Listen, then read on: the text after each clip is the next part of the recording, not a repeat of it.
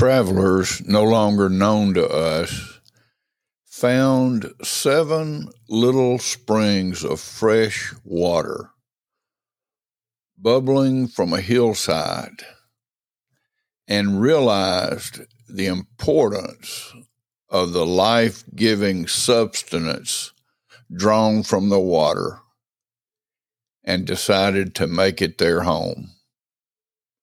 Now, 200 or so years later, there's little to reflect that they were ever there.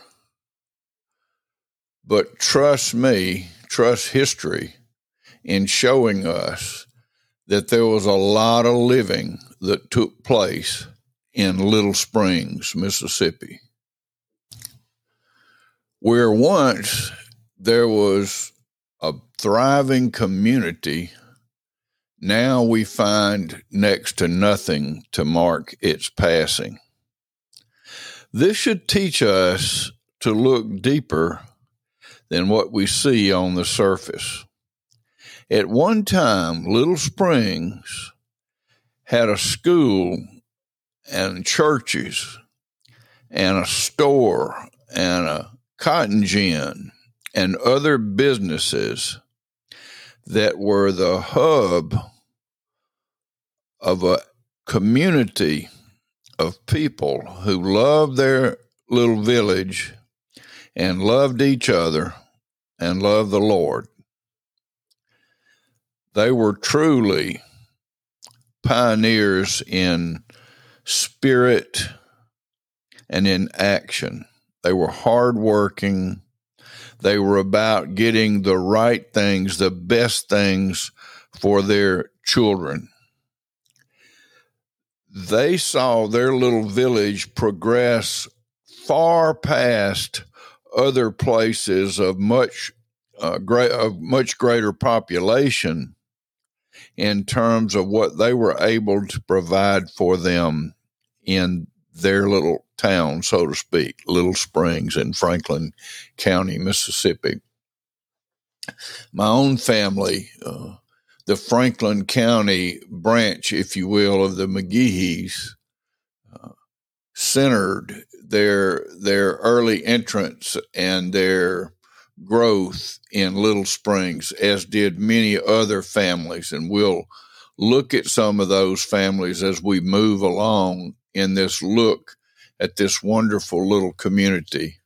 I much regret that I no longer have a Dun and Bradstreet entry that I had many years ago regarding Little Springs, and I can only try to recall some of what I saw, but it listed at least a page of local businesses and establishments and things that were going on that made it an attractive place.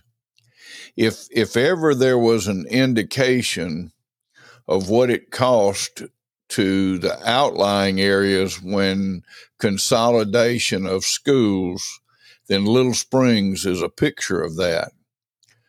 Because the school, because of the love for the children and the desire for the children to do well, and they did very well, was the motivation. When the school was taken away, then the community slowly passed away with it. Maybe that's a good thing. It doesn't really look so much so to me like it is, but it is the way of the world, and it is the reality of the history of this little community, and truthfully, most little communities of like background and substance that I'm aware of, some larger than this, some smaller, died a painful and fairly quick death when the school departed. We want to dig in and see all of the joys they had and all that the people put in, these good Franklin County people, to making their community, Little Springs, a place that anybody would want to call home. To borrow from Lincoln County, a home seeker's paradise, so to speak, in a different way than most people think of today. So look forward to the next installment on Little Springs, Franklin County, Mississippi.